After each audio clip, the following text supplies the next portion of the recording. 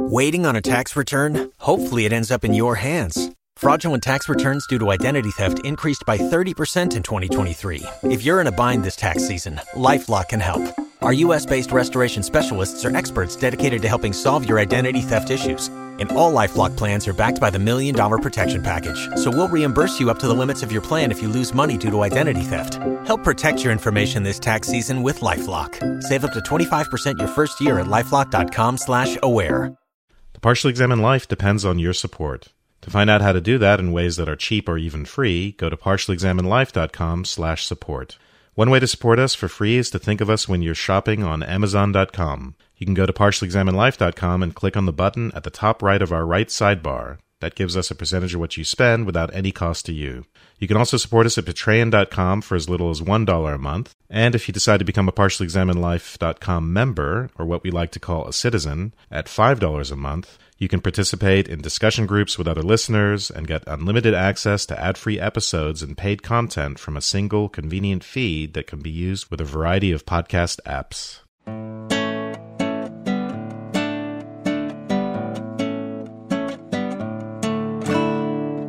You're listening to the Partially Examined Life, episode 244, part 2. We've been talking about Camus' novel, The Plague. We've been structuring this largely by going character by character, that we gave the point of view of Theroux, the visitor to the city who sort of pursues some sort of sainthood, maybe, and then Panelou, the Jesuit priest, so we can see Camus' view on Christianity, and then ended with Raymond Rambert, the journalist who's visiting and just wants to get out and get back to his wife.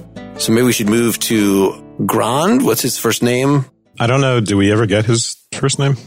Monsieur Grand. Yeah. Grand. He's an older gentleman. Somebody else want to give more of his story? Where do we first meet him? Well, it's when he's just saved Cotard from committing suicide. They live in the same building together, right? So Grand is a municipal office clerk, so he'll end up doing a lot of stuff with the death counts and the statistics too. Stuff that actually, we've, with the coronavirus, become pretty familiar with. And in fact, there are lots of things in this novel that are very resonant, but we'll get to that later. So Grand, it turns out, is calling not because of his typical health problem, which is a constriction of the aorta that Rio sees him for regularly, but because Cotard, his neighbor, has tried to kill himself. So that's the first time we see Grand. And then as the novel goes on, this is kind of the way things go in general. Because of the plague, Rio gets close to people that he actually had more of an acquaintanceship with or more of a doctor-patient relationship with. So it's over the course of the novel that he'll learn Grand's story, which is that he was in love, he had a wife, he was left by that wife. You guys can fill in more details, and I'm forgetting it at some point. But well, I think it was because of his crappy job that he took this lower level clerk position with the promise of rise, but then like the person who made that promise left, and he talks about how he just can't find his words. He can't stick up for himself. And so this grind, for this low wage steadily drove the love out of his marriage, that he just wasn't giving, he was not making her feel loved enough. And so she left, but he seems usually okay about that.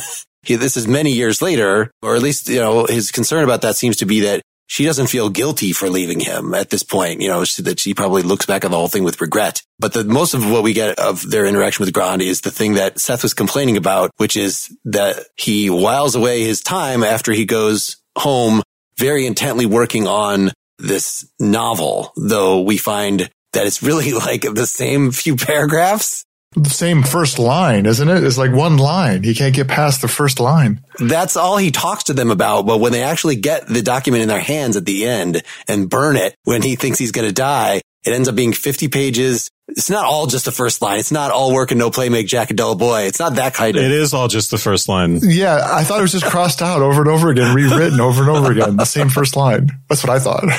Let's go to that point, because I think we should figure out, since Seth posed this challenge early on, we'll figure out what this means. But let me just read the quote, though, from page 237. When they actually get the manuscript in hand, he's talked to them about it, and he's read them this first line and how he's working on it. Glancing through them, Ryu saw that the bulk of the writing consisted of the same sentence written again and again with small variants, simplifications, or elaborations. I was interpreting the bulk as not quite as psychotic as you guys were. It's around the middle of the novel that or a little before the middle of the novel, that we learn what this line is, because he talks to them about it. He's confided about his wife, and then he says, well, luckily I've been working on this project. I have that now. And the line is, one fine morning in the month of May, an elegant young horsewoman might have been seen riding a handsome sorrel mare along the flowery avenues of the Bois de Boulogne. He's very worried about getting all the words right. So he wants, he's changing a word here and there. And apparently he spent, I don't know if it's years, God knows how much time he spent on this first sentence and just tweaking words here and there. What does this say about him? And what's the point of this being in the novel? I guess that's our task here now. Is this his Sisyphusian rock? He likes it. It's not like pushing the rock. He likes doing it. Camus makes a point of, the narrator, makes a point of saying how he struggles with language. He struggles with words. He always struggles to find the right thing to say. And it's unclear to me. I don't recall if it's indicative of an educational or a lack of intelligence or something like that, but he's always pausing to try to find the right way to say something or to find the right way to articulate, or even struggles to find the words. And the novel is just a magnified representation of that.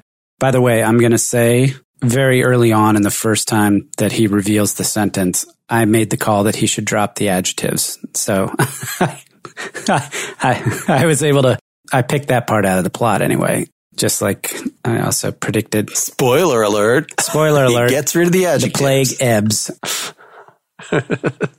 His obsession with language is one thing that I'm sure Wes, has paid a lot more attention to than I did. But his relationship to the novel is really, if we're going to read it through the existentialist lenses, he's fixated on playing some kind of a game with language in the sense that he's trying to find this perfect, he's struggling over what, as opposed to just the doing of the writing, write the book, try to get it published and take action. And instead it's almost a self-indulgent obsession. Initially he won't share it with anybody. And then when he does, he's talking about, well, Ryu has to actually correct him, right? That the description he uses of the horse is actually a color. And that, after he says, should I say that the horse is black as well? He didn't even understand the words he was using. It represents a certain kind of, it's a distraction from trying to create meaning in life. And in fact, Grand's great movement, and the reason why he's partially, at least in some of the extra commentaries I read, the hero of the book, is that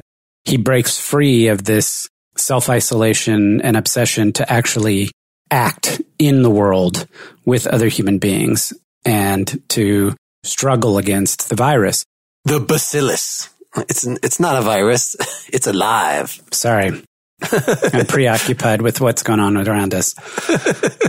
It seems like this started after he lost his wife, after she left him, right? So this is his way of responding to that loss. Instead of grieving it properly, he's developed this obsession. And then there's this fantasy that, once it's published, someone's going to tip their hat, say, hats off, gentlemen, or something like that. He wants an outlet for his love. He wants an outlet for his creativity, but he's stuck. And that's not something that's uncommon. It's not as dramatic, but it's not uncommon for people to be stuck in this particular way, and especially in this particular type of repetition. And Seth, your use of the word viral is kind of spot on, because it's this type of death-like, mindless repetition that enters into life. And it's one of the factors that creates the kind of shallow, ordinary living that the narrator describes at the beginning of the novel, in which one moment just sort of infects the next. What's shallow about life is just sort of the mindless repetition of it and the ways in which that prevents people from truly loving or from truly being engaged, let's say, with other people, taking other people for granted, and so on. So I think even though this dramatizes that predicament, this is actually a predicament that's common to humanity and is part of the metaphorical plague that afflicts us even before this, and afflicts the townspeople of Iran even before the literal plague arrives. And it involves the same thing. It involves replication and infection. It's just the type of replication and infection that bleeds life of its vitality.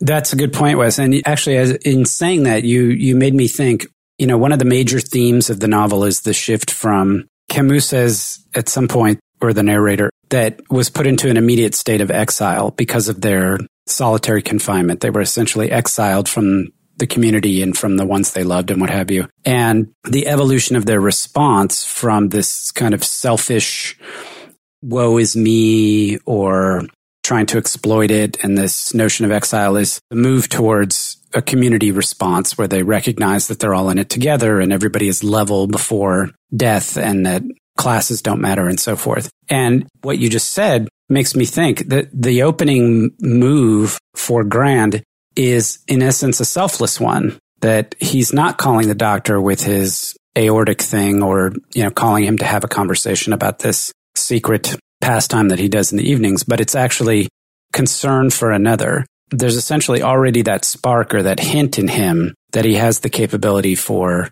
other directedness and selflessness that he'll ultimately demonstrate. But it's funny, it wasn't until you just spoke that I actually thought about that as a virtue in the initial phases of the novel. I didn't know before reading this that, he's described as having all the attributes of insignificance, but that's right after they say Gran has no upper teeth. So I did not know that having no upper front teeth means you are of no significance. That doesn't sound insignificant. It sounds scary to me. Well, as in being lower class, probably. Yeah. A sign of being poor. Though he himself he has a job and he's not indigent or anything like that. Well, yeah, we should then. So the guy who was helping, Qatar, is a very interesting. Everybody else seems like you could describe him as a hero, right? But Qatar is too messed up for that. He's the only one that seems to be thriving and, in fact, prefer the plague and is upset about the plague going away. Mm-hmm. Say why that is. It wasn't completely clear to me exactly why it was, except for the part where he's basically profiting off of it. That's exactly the reason. Well, no, it's he's done something wrong, right? Yeah. He's committed a crime, or at least he thinks he has, and he thinks he's wanted for that crime. So that part of it was, that suspicion was clear enough with him, where he was, at the end, he's constantly worried about the way in which things are going to get back to normal. And when the machinery of administration, government start coming back around, he's really worried about that. Did I just miss it, or was it just, is it left unstated what his crime was, what he did wrong? It's left unstated. I mean, the closest we get to an indication of that is when he runs out of the tobacconist shop. This tobacconist woman, who's a nightmare apparently, and a gossip, says something about an Algerian, someone who's been murdered on the beach. And Cotard's like, oh, I'm out of here. And it's unclear whether he's just uncomfortable with the whole idea of people talking about crime and culpability, or if he's responsible for that murder, because later on he's going to say, it's not a murder, it's something, but it's not a murder. I've done something wrong. People are after me. You get the impression that it could just be entirely in his imagination, especially since he goes nuts at the end of the novel. It could just be purely his paranoia. That put me in mind of Harry Lime from The Third Man, if you guys know. I don't. Explain that, it's been so long. Oh, it's the Orson Welles movie, basically in post-World War II Vienna, when it's all cordoned off.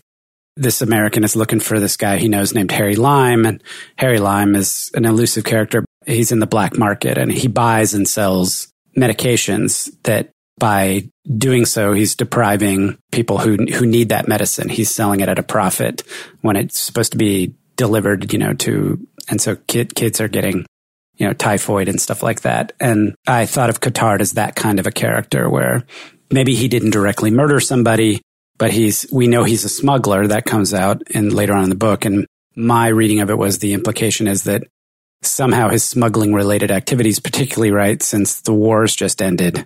And I think in one of the commentaries I read, there's a suggestion that he was almost a collaborator doing business with the Nazis, and that so it's possible that that's the implication. My read of it was that, because it's also never stated exactly why he tries to commit suicide, but that whatever it was that he was involved with, it was central to why he tried to commit suicide earlier. He's trying to avoid something. Yeah, and he says that actually. That's in a conversation. Eventually, yeah. He doesn't for a long time does not admit that. And he does, he's friends with all the characters and he hangs around with them and he invites them out. He gets apparently he's very antisocial at the beginning of the story, but as this plague comes and his whole personality changes and he's for some reason, someone Taru is very interested in. Does that mean he's a saint? I don't think so. But Taru says the only thing that he holds Cotard guilty of is collaborating with the plague, essentially, that he wants the plague to continue, that he's the only one that, since his life in normal circumstances did not seem worth living, at least. And then that catches up with him at the very end, that he's taken away, right? But he tries to kind of kill himself by cop. That's how I was interpreting it. He got pissed off by something, people talking on the street, and he, holds himself up and he shoots a dog right in front of us. So there's no way we can like that character anymore. Yeah, well, we get the sense because there's an earlier scene in which detectives are looking for him, right? And he flees. Did they identify them as detectives? That's what I wasn't sure. Government. They're government. I think all of this is purposefully ambiguous so that we can wonder whether it's all in his head or not. His overdue library books. Yeah, or his, more of his suicide inquiry or something like that. So, but yeah, he's created this situation in the end where whether it's because people have come looking for him to arrest him, or whether it's just because that was in his imagination and he started all of this. Yeah, we get a final shootout at the end and then he's dragged off. Do we think that's a coincidence that that's after Taru is dead? That maybe Taru, who is shown as at least taking a lot of interest in him, and writing a lot about him in Cotard in his journal, that once Taru is dead at the beginning of the final book, then that's the mooring that maybe that was part of. Everybody else says that he's kind of turned a cold shoulder to them. I didn't take it as being somehow that Cotard went off the end because of Taru's death as a character, but that it was Taru dies and is sort of the last great casualty of the plague. And the timing is basically the plague has ended, and that's why Cotard goes crazy. And so it's just a kind of coincidence of timing that's happening. Yeah, I wasn't sure in terms of, could he have prevented that if Taru was still around? If Taru is representing some kind of saintly figure that with his charisma was holding everybody together. He's the one that got the sanitary squads together. It was, even though it's under Ryu's direction, Ryu is kind of a busy, straight-laced doctor and could not rally the troops in that way. I mean, I know that all five of them know each other. I got the sense that Taru and Ryu were the ones who were most interacting with one another. And then they have that rooftop scene where Taru says, "Can we talk together as friends?" and has his big speech. And that Grand and Cotard are neighbors, and that they are sort of the two that hang out together. And Robert is sort of around and they know each other. But I didn't get the sense that I didn't see Ryu be close with Cotard at all. They went to the opera together. Oh, maybe I'm just wrong about that. I mean, we get a lot of the account of Cotard is actually by Taru. It's in his narrative. But I think you're right that Grand is sort of his immediate connection. Yeah, and I think you're right. I wouldn't describe them as close. I think you're right in that sense. I don't think Cotard is really close to anyone. He's not capable of that. So other than the obvious irony of his being cheerful, Cotard's being cheerful during the plague, what philosophically are we supposed to get out of this character? He doesn't seem to represent one of the logical ways of dealing with things. It's just more, some people actually would thrive in this because they're regular, it seems like there's nothing more to read into it than that. But what did you guys think? Well, he might be the subman, right? He might be de Beauvoir's, something like the subman. But I think he's the only one who doesn't take part in the sanitary squads, I think, or in some other effort related to combating the plague. And he's preoccupied with himself and with what could be paranoid, delusional fantasies. And then in selfish, what's it called? Smuggling? So it is. He's utterly self-interested. And I think that is depicted as being a consequence of his fear, of his persecutory anxiety, the idea that other people are out to get him and that he needs to just take care of himself. One way to ask the question is, to what extent are the characters representative of large swaths of people? Is Cotard, that sort of self-absorbed character, supposed to be, by implication, the way lots of people are? Or Taru, the guy who comes along and takes charge of the sanitary squads under Ryu's guidance, is that the way most people are? Or is that not the right way to think about the division of the personalities? I think the characters are actually well developed. Sure. And subtle. And so they're not merely just representatives of parts of psyche or as representatives of general types or anything like that. On the other hand, I do think that Cotard I see as someone who's paranoid, essentially. And I think it's a very recognizable trait in other people. I mean, I don't know. Have you guys not met Cotards in your life? Oh, sure. Yeah.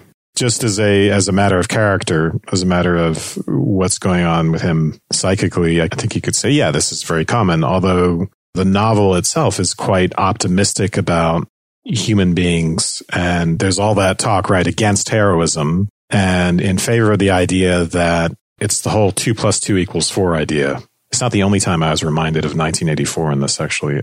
There's nothing like enormously, and this is reused reflection on Grand, but the idea that you could have a hero who's just sort of an ordinary person with problems, and that heroism isn't even really the point, that there's nothing especially praiseworthy about doing what's right. It's more about a matter of knowing what's right. And it's in the same way that you would know that 2 + 2 = 4. That quote is on 120 on mine. Rhea is saying this. We do not congratulate a schoolmaster on teaching that 2 and 2 make 4, though we may perhaps congratulate him on having chosen his laudable vocation. Let us say then it was praiseworthy that Theroux and so many others should have elected to prove that 2 and 2 make 4 rather than the contrary. But let us add that this goodwill of theirs is one that is shared by the schoolmaster and by all who have the same feelings as the schoolmaster, and be it said to the credit of mankind, they are more numerous than one would think. Such anyhow is the narrator's conviction. Needless to say, he can see quite clearly a point that could be made against him, which is that these men were risking their lives. But again and again, there comes a time in history when the man who dares to say that 2 and 2 make 4 is punished with death. I brought that up just because I think despite the fact that there are plenty of Cotards in the world, I don't think the novel is, as that passage reveals, the novel is more optimistic about human beings and their ethical capacities. So a minor character that we brought up is this Othon, the magistrate. Just that the obvious kind of narrative thing near the beginning is that the town denies that this is really plague, or is slow to accept that things have to actually change. There's such a habitual nature that towns have, that human nature has, that there's Rhea and there's 2 other doctors that are involved. They have to kind of go through a lot of red tape to get this magistrate to actually do anything, or the magistrate claims he doesn't have power. So he starts off as kind of a, irresponsible, just generic functionary. And then by the end, after his son has died and he's been quarantined himself in this isolation camp, running the camp while he's in there. And then when his kind of time's quarantine has come up, then he voluntarily goes back into it. So, like Rambert and these other characters that are taking on the plague most directly, this guy goes back into the worst place, like worse than the characters that we deal with spend much time in at all. I think it's just Theroux goes on a tour of one of them at some point. So we get a little glimpse of how horrible it is in there. It sounds like a concentration camp, the way they talk about it. I think that the way in which the magistrate as a sort of public functionary is one of the recurring but sort of minor themes in the whole book, is this kind of grind against official organization. And so the times where government or journalism, newspapers would fall on the same thing, they're all part of a kind of mess of half-truths about the world. And in some ways, it's part of the things that you can't change, like the plague, and you have to figure out how to live with it, and are constantly struggling against it and sometimes suffering from it.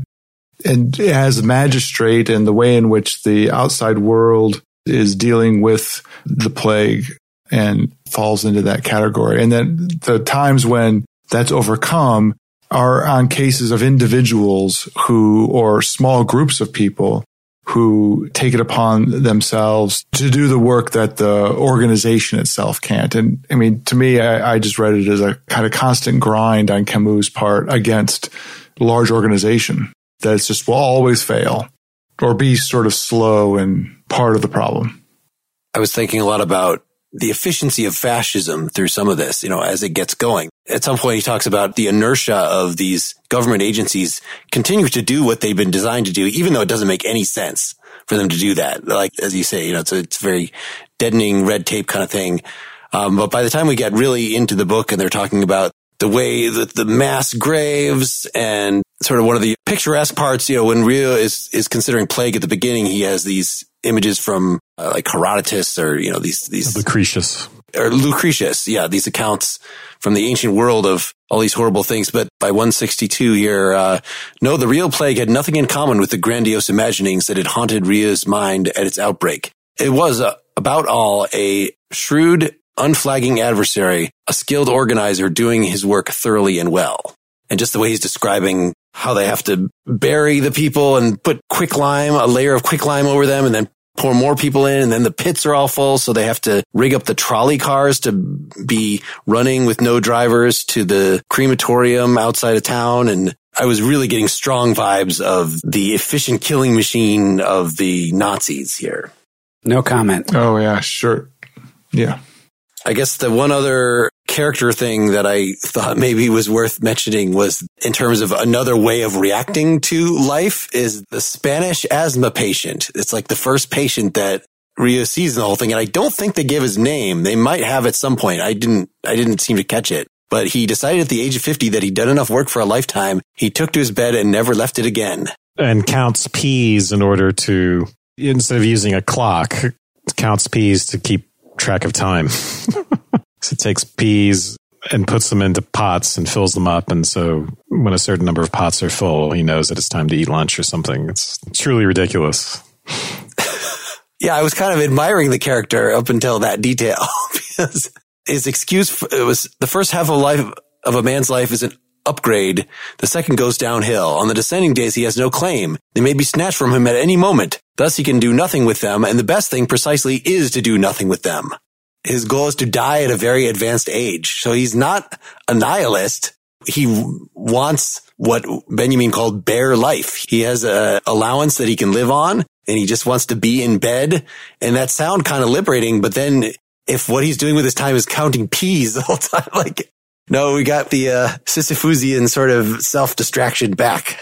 Well, like Katard, he's kind of delighted by the whole plague. So very early on, he kind of has like a soothsayer type role in the novel, it seems to me. Kind of like a prophetic madman. And early on when the rats are dying, I think it's the first scene actually that we see him in, sitting on his bed with his peas. It says, "It's hunger!" ! And talking about what's bringing the rats out or what's killing the rats. And so, thematically, what hunger has to do with plague in the general figurative sense. And then later on, he'll say, they're coming out. And he says that smiling with glee. And similar things, talking about the weather, it cooks you, just like the fever cooks you. So every stage of the novel, or, he's beaming with delight, saying that the plague is cholera. It's a really interesting relationship to what's happening. I don't know exactly what to make of it, but he just through the novel, he makes these regular visits to the apartment of the asthmatic. So I guess we're circling back around then to what is Ryu's, the actual narrator's philosophy here. It's a little harder for me to tell, even though just because he's present in more discussions.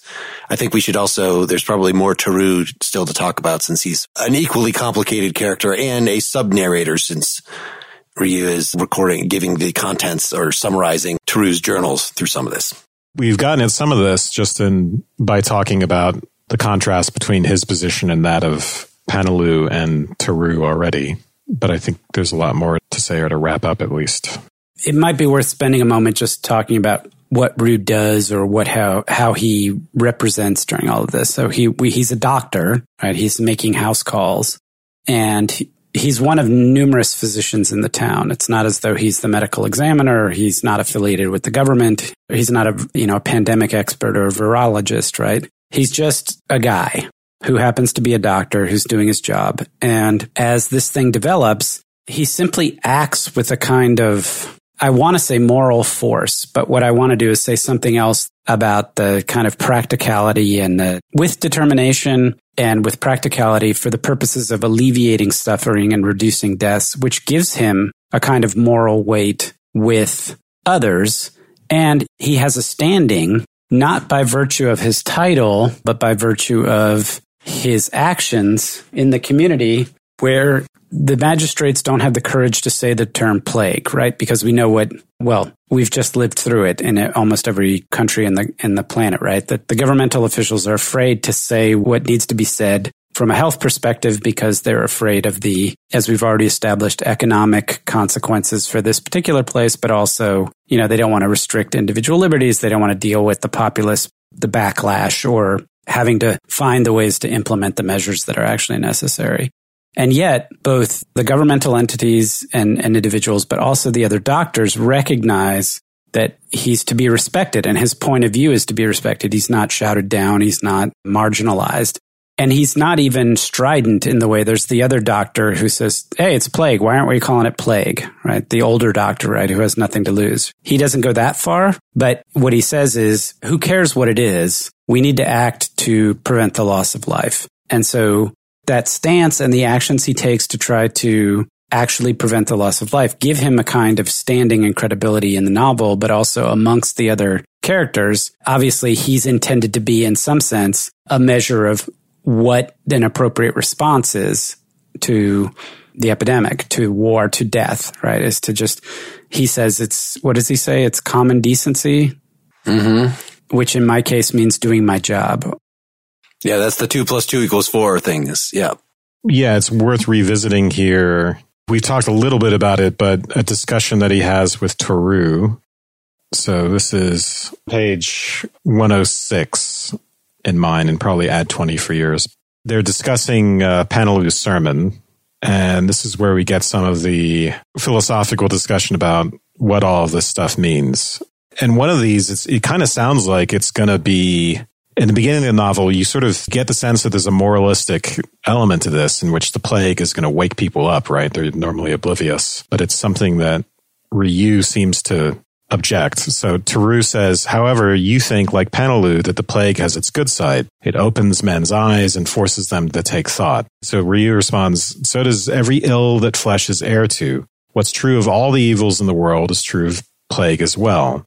It helps men to rise above themselves. At the same time, when you see the misery it brings, you'd need to be a madman or a coward or stone blind to give in tamely to the plague. So one of the things we see throughout the novel is again, and I mentioned this before, but this rejection of the moralization of suffering, of, saying that suffering, whether it's religious explanation or whether it's something else, whether, even one as sort of innocuous as Theroux's, the idea that it opens our eyes and forces us to take thought. I think he's onto something much more fundamental than that. There's a more basic principle, which is that we must work to address suffering. So instead of, and the way he puts it again in this conversation is, he works against creation as he finds it. He's willing to fight nature and not simply submit to it. The other way he puts it is to try to relieve human suffering before trying to point out its excellence. In other words, it's not about ethical aspirations.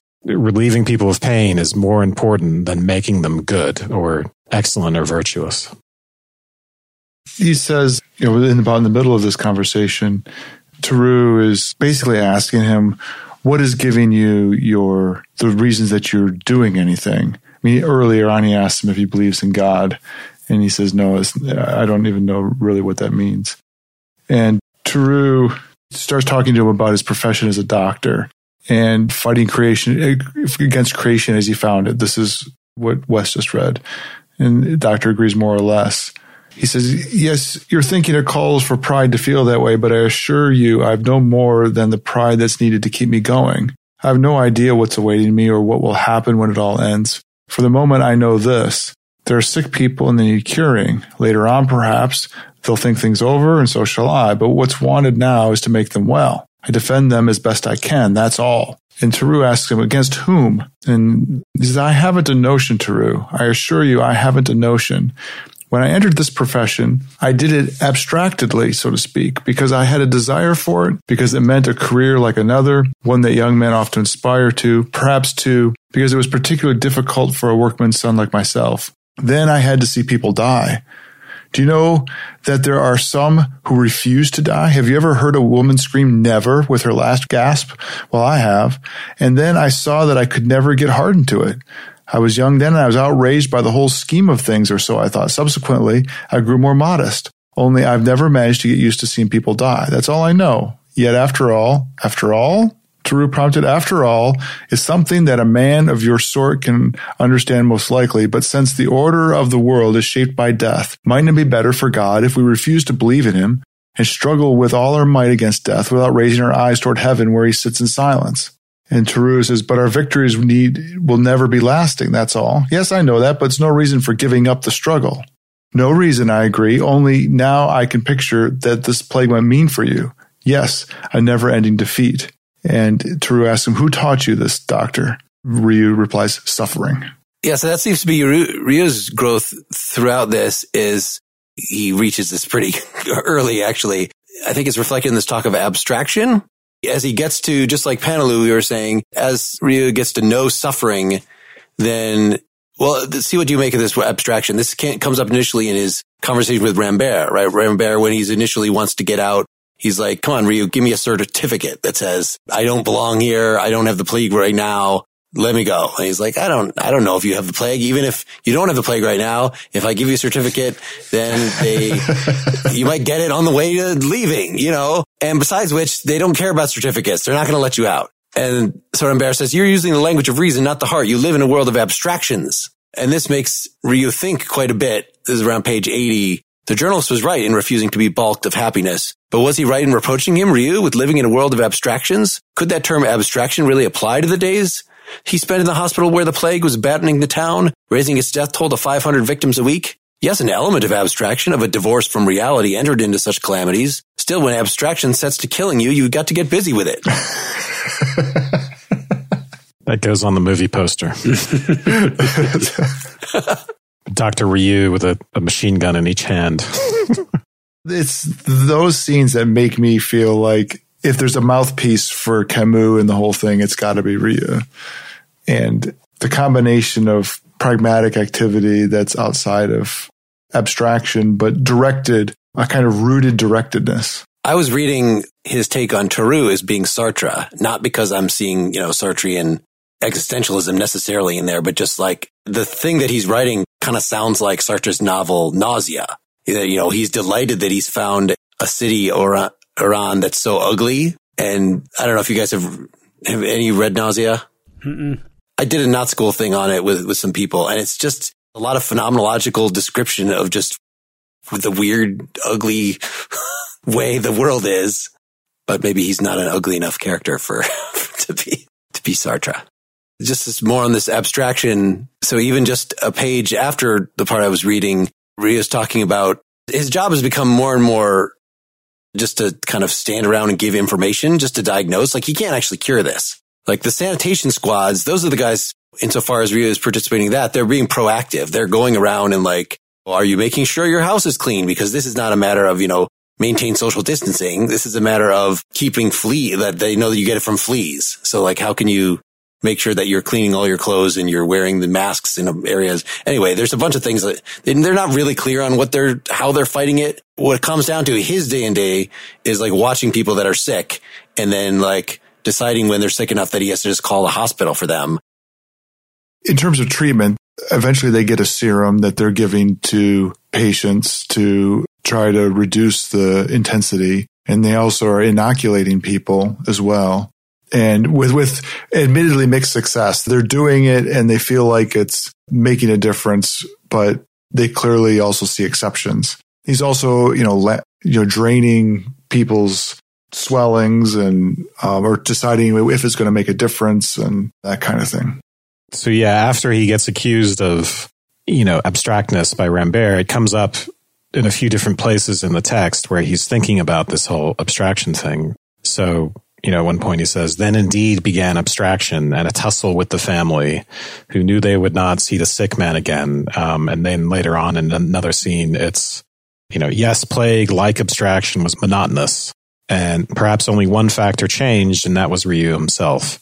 Standing at the foot of the statue of the Republic that evening, he felt it. All he was conscious of was a bleak indifference steadily gaining on him as he gazed at the door of the hotel Rambert had just entered. He kind of associates this concept of abstraction with pitilessness. And that's what Rambert is essentially accusing him of. You're favoring reason, you're not pitying me, you're not having a heart.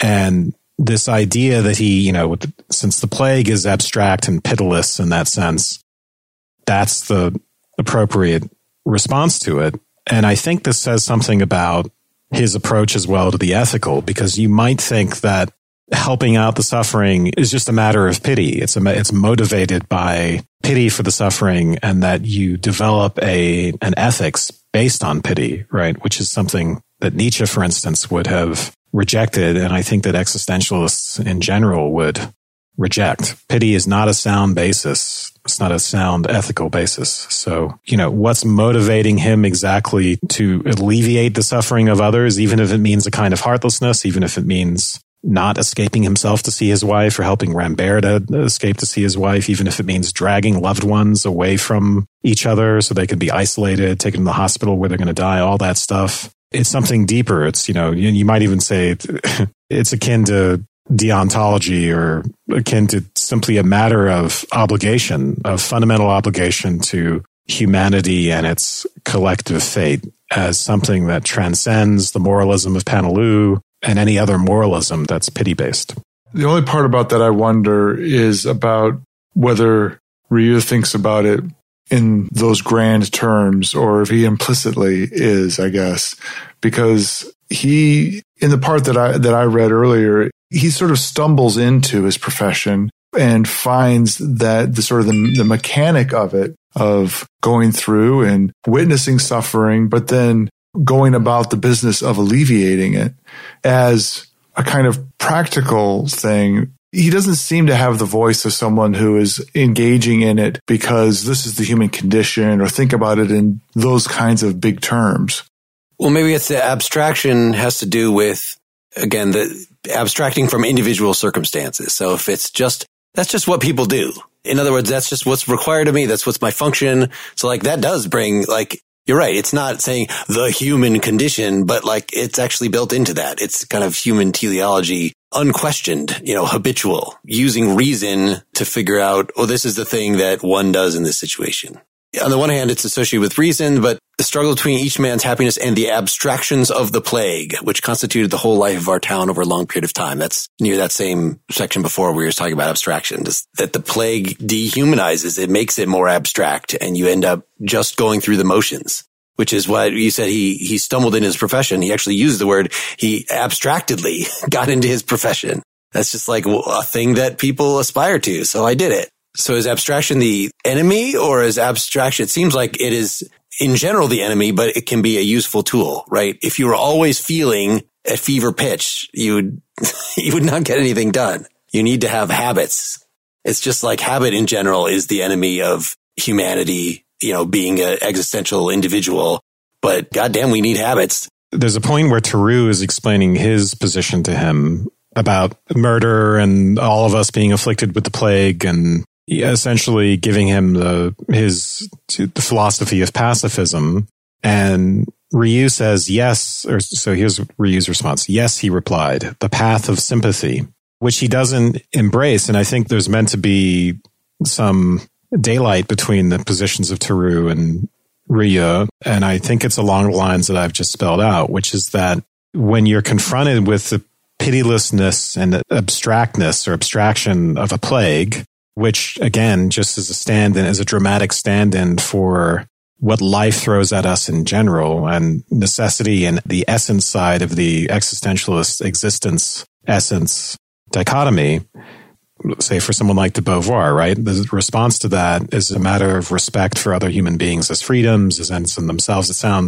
It'll sound very much like something in the tradition of German idealism and Kant, but it gets us away from the sort of sentimentalism of Theroux. So that's what I took to be the point of Rieu embracing abstraction at that point and pitilessness, because I think he sees it as the only way that someone is going to do what he does, which is to help people regardless of what feelings it creates in him. And Panelou and Theroux represent different solutions where there's still some sort of moralization required in order to act. And I think Rieu does transcend that what I'm calling moralization.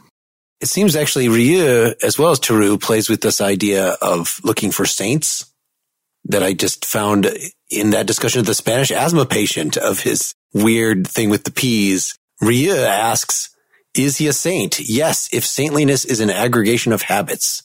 And Theroux is asked about the man that he sees out the window recurrently spitting on cats. Like, is he a saint?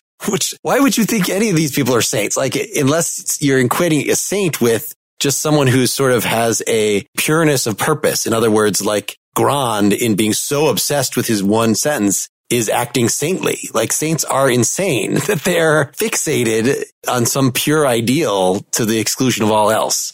So you could be a saint of love, you could be a saint of almost anything. Yeah, it's hard to decipher that, right?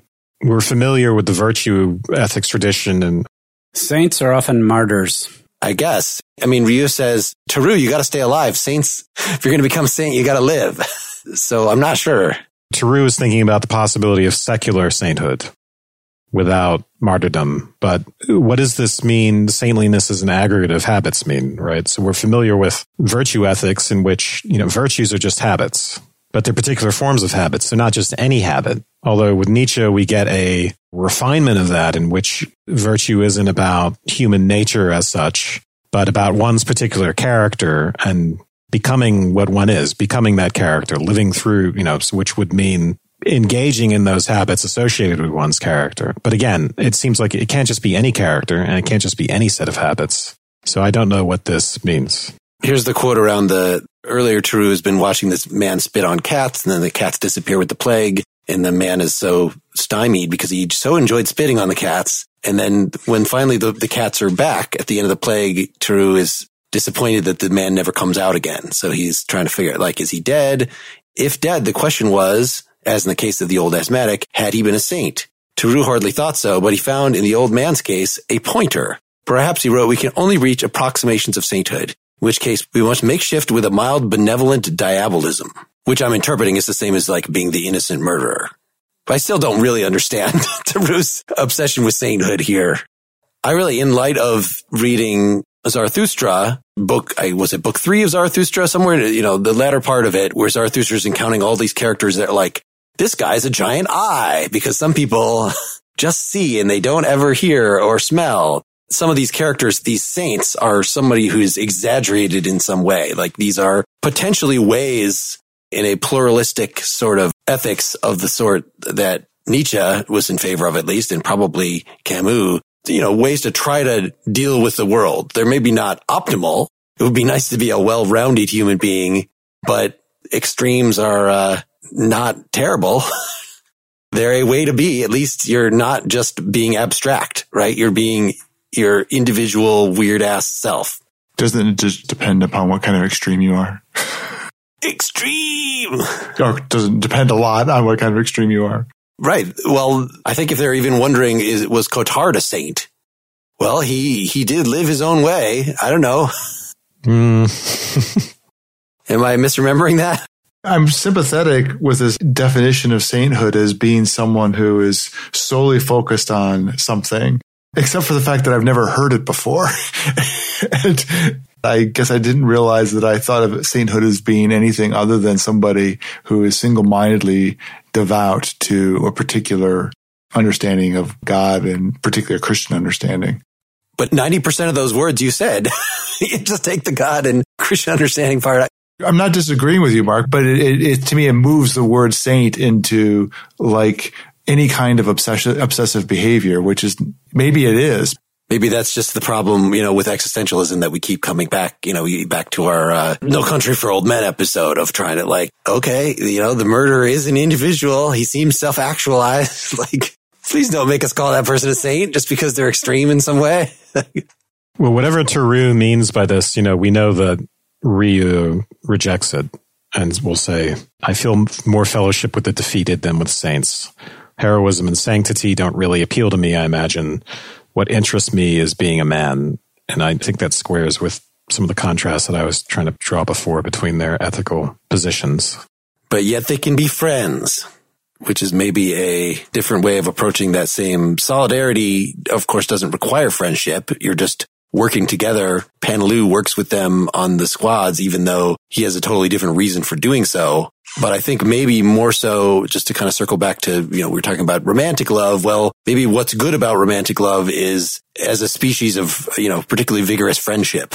But that the thing that Camus is advocating here, love that is friendship, whether it's between Ryu and his mother or actually Teru and Ryu's mother. Like he, as he's dying, he, seems to consider his mother a saint just because, reminds him of his own mother and how unassertive she was. Like it's not a very complimentary description of his own mother, but just, that there's somebody that can be steadfast in their gentleness. And then we have this whole scene before he dies of Ryu and Teru going swimming together.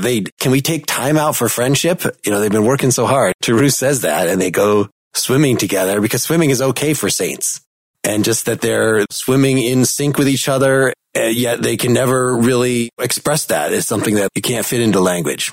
That's the thing that really hit me coming out of this, is that scene in particular, and how it's something that the plague, by making us abstract, rips off our capacity for real friendship. That, you need, the friendship requires both that you recognize the solidarity, in other words, the abstraction that we're all in the same boat, but that you engage with each other enough as individuals that you can, see each other. And through writing this, Ryu really is trying to see and channel Teru and everybody else. And that was like Teru's whole thing, is he's making this journal because he's really trying to, I don't know how well he's getting in the head of the cat man or anybody else that he's writing about. But, it's as close as human beings can to, given that we're so opaque to each other, to connection is that we each make a good, honest attempt at seeing each other in our fullness, and that we then develop some kind of inexpressible simpatico.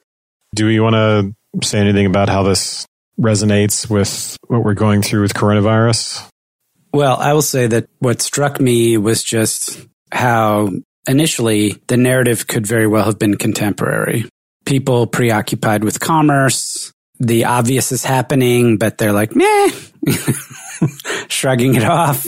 The magistrates and government officials who are afraid to take action, the health officials urging more serious, the supply constraints for the vaccine, the belated measures, the disbelief and hostility and anger of the crowds. And I got to the point where I wondered whether there would be a kind of resignation and that step to communal awareness. And it seems, at least I can tell you in the state of Texas, the answer is going to be no. They're not armed protesters with swastika flags entering the Capitol building, but they're going to cave to commerce. And that's the lesson, right? I started off my introduction saying that I haven't learned anything and not learning anything from history. And that's one of the things that comes through in the book, is that the only thing we learned from history is that we never learned from history.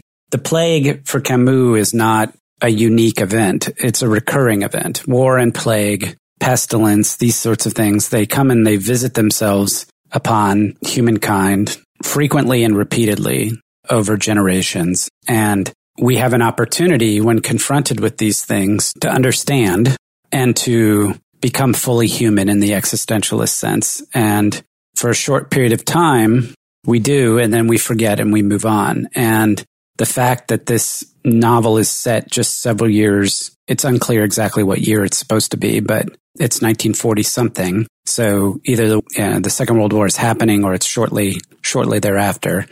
And the people already are acting as if that had never happened. And I think the plague is a call to awareness, a call to understanding, a call to compassion, and many of the things that we have talked about over the last 11 years. And when we've been doing podcasts on ethics or social theory or political theory or what have you, this need to have an awareness that everybody suffers. Everybody is experiencing life. Everybody has their own story, their own narrative, but everybody experiences life and everybody will die. And the idea that we somehow are, as egos, as individuals, block out that recognition and realization so that we can create these edifices that involve social strata and honor and all these other sorts of things. Camus making a very stark call to recognize that, to be prepared for the next time you're confronted with the immediate possibility of your ceasing to exist, to use it in a more Heideggerian way. Yeah, that's very well put.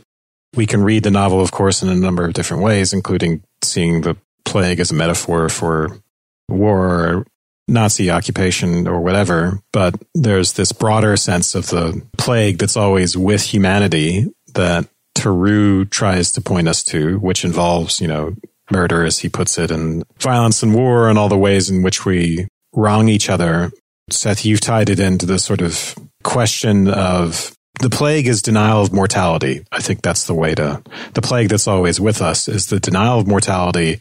And then you reminded me of Epicurus and talking about the things that result from that denial of mortality, including a preoccupation with status and hierarchy and power and all the sorts of things that flow out of that. So you could treat this novel as being about those sorts of things. And ironically, it's that pre-existing plague which makes the town of Iran so susceptible to the actual plague when it arrives, right? Because they're oblivious. And that's one of the things that most resonated with me about the current moment is the kind of disbelief that people have that this could actually be happening in the beginning, which makes them slow to respond. And we watched that unfold with this whole coronavirus thing. And I personally felt it. Just that feeling of disbelief looking at what was going on in China, people being welded into their homes and thinking, well, if that's happening there and obviously it's going to spread here. And if it's that bad, then we're going to be seeing really bad stuff happen here. But then the thought, but can that really happen? That's just crazy. That can happen. And no one else is acting like it's going to happen. So just sort of trudging along, thinking, not accepting the fact that there are going to be lockdowns. Just some certain things are obviously going to have to happen. That to me was the most resonant thing, the way that Camus captures that level of disbelief that this sort of thing can be happening. And it's something that reflects, Seth, as you pointed out, our denial of mortality, which plays such a fundamental role psychologically and socially and politically. I know there's been a lot of people trying to connect this book to what's happening right now, but just the fact that, our situation is global. And I think this being a local event is very key to defining how people react, the solidarity that they do develop. Am I going to flee the city? Am I going to try to break out of the city? The people who are, there's other kinds of violence of people looting and things like that, but most of it is people trying to break out. Like that's the way that they're defying the orders. They're not militantly saying, I'm not going to get rid of the fleas from my house. There's nothing like the exact correspondence to the protesters now, but just the fact that, it's local and that it's much worse in this story that, like you were saying, Wes, I see the most parallels to the early parts of this book. But it matters so much then whether the early part is a harbinger of things that are going to be much worse or not. That's the magistrate and others failing in the book, is that they weren't paying enough attention. And you can say that there's something comparable to the way, we were reacting in January and things about that. But there's wide divergences despite the parallels right now between what the squads do here and the squads do there, for instance. You can go volunteer right now, and this is something we didn't discuss in our pandemic episode, but do we have a moral duty to join one of these groups that are, doing wellness checks on people and getting out into the community to, at the time when we are being told to be locked up, but to deal with those disparities that we were talking about last time? If people are unable to get food at all, like maybe that's what you should be doing, is volunteering to cart stuff for an older person. That kind of, you can draw parallels to ethical requirements that are adhered to ethical requirements that we have, but it's just such a different scale. If somebody who's like actually working in a hospital in New York where they're piling up bodies in a trailer because they don't have room for them, maybe they would see more parallels, more exactly to what we're seeing here. Than we're certainly not feeling it the way that these citizens are feeling it in this book, I would say overall.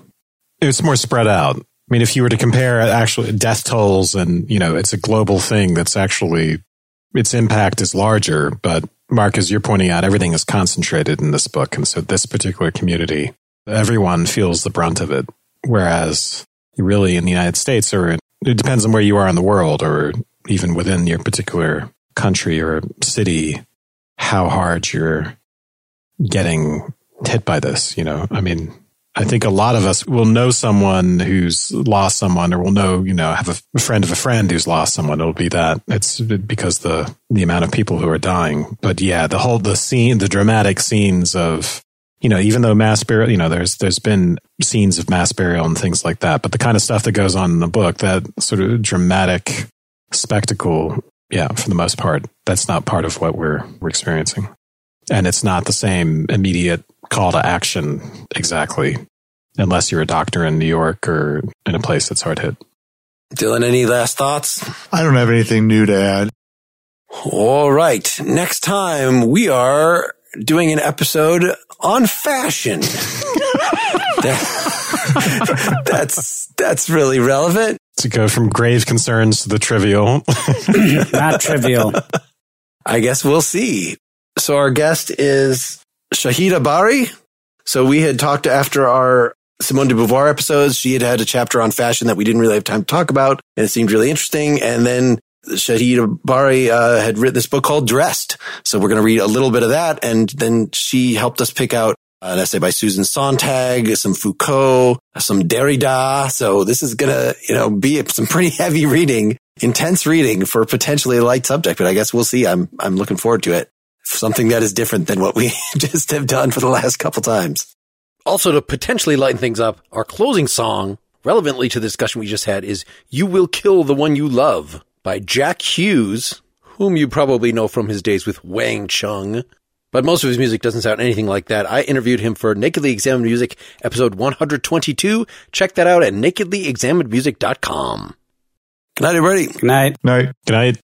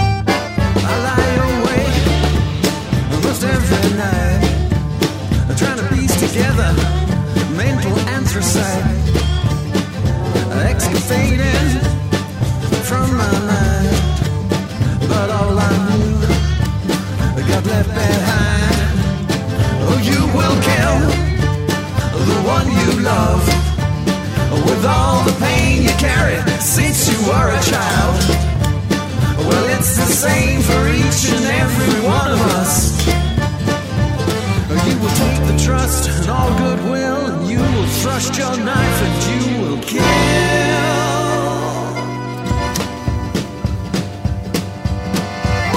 the one you love.